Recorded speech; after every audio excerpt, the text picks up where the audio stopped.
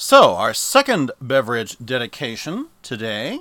This one goes out to SMJ, stalwart of the SDF Public Access Unix system from its early beginnings in Dallas in the 80s.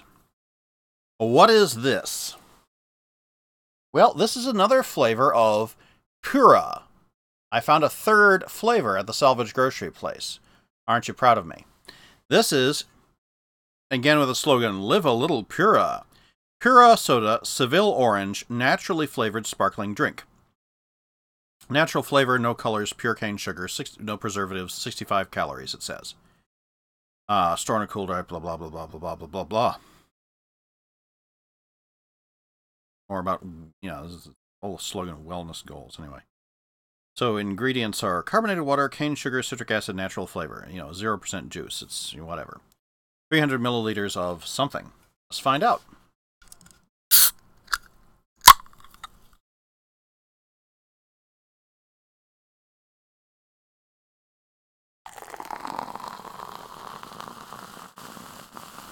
Clear as water.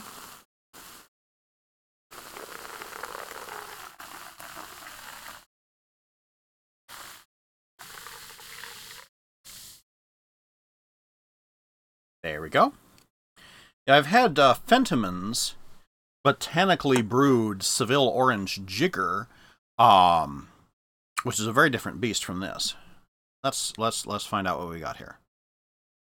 It's got a aroma to it, not unlike any orange soda anywhere.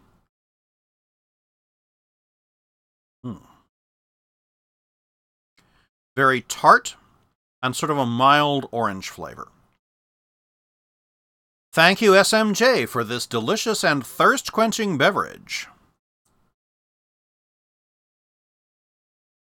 And to everyone else who's watching, I can remind you that if you go to my Patreon, which keeps popping up at the bottom of the screen, patreon.com/Publius_reads, you can sign up as a patron at the $10 a month level and get beverages dedicated to you. Yes, while I read.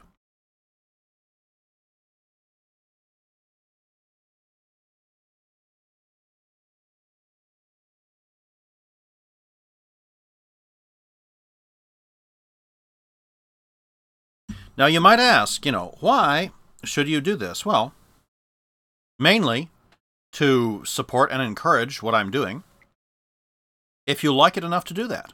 And I will remark, yes, my dad said something earlier that I thought was very insightful in a way. He said he doesn't go out to the movies much and so on. Instead, he goes and he sees local theater, and he goes to shows by local musicians. He says, why should I spend my entertainment dollars enriching people who are richer than me?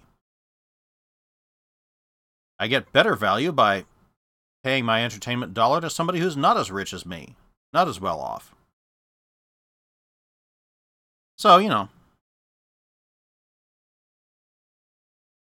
as I say, I hope I provide something of value, and I hope you're willing to reward me a little bit for that. I'm not saying compensate, just reward. A tip for the storyteller. That's how it always worked in the village square. The storyteller would sit and tell tales, and he'd come to the end of a chapter, and people would say, give us the next chapter. And they'd pass around the hat, and people would throw in a little coin, and he'd say, all right, now the next chapter. Because, of course, I can't drink when my throat is dry. I need money for wine, right? Well, I'm not a wine drinker, but the principle is the same.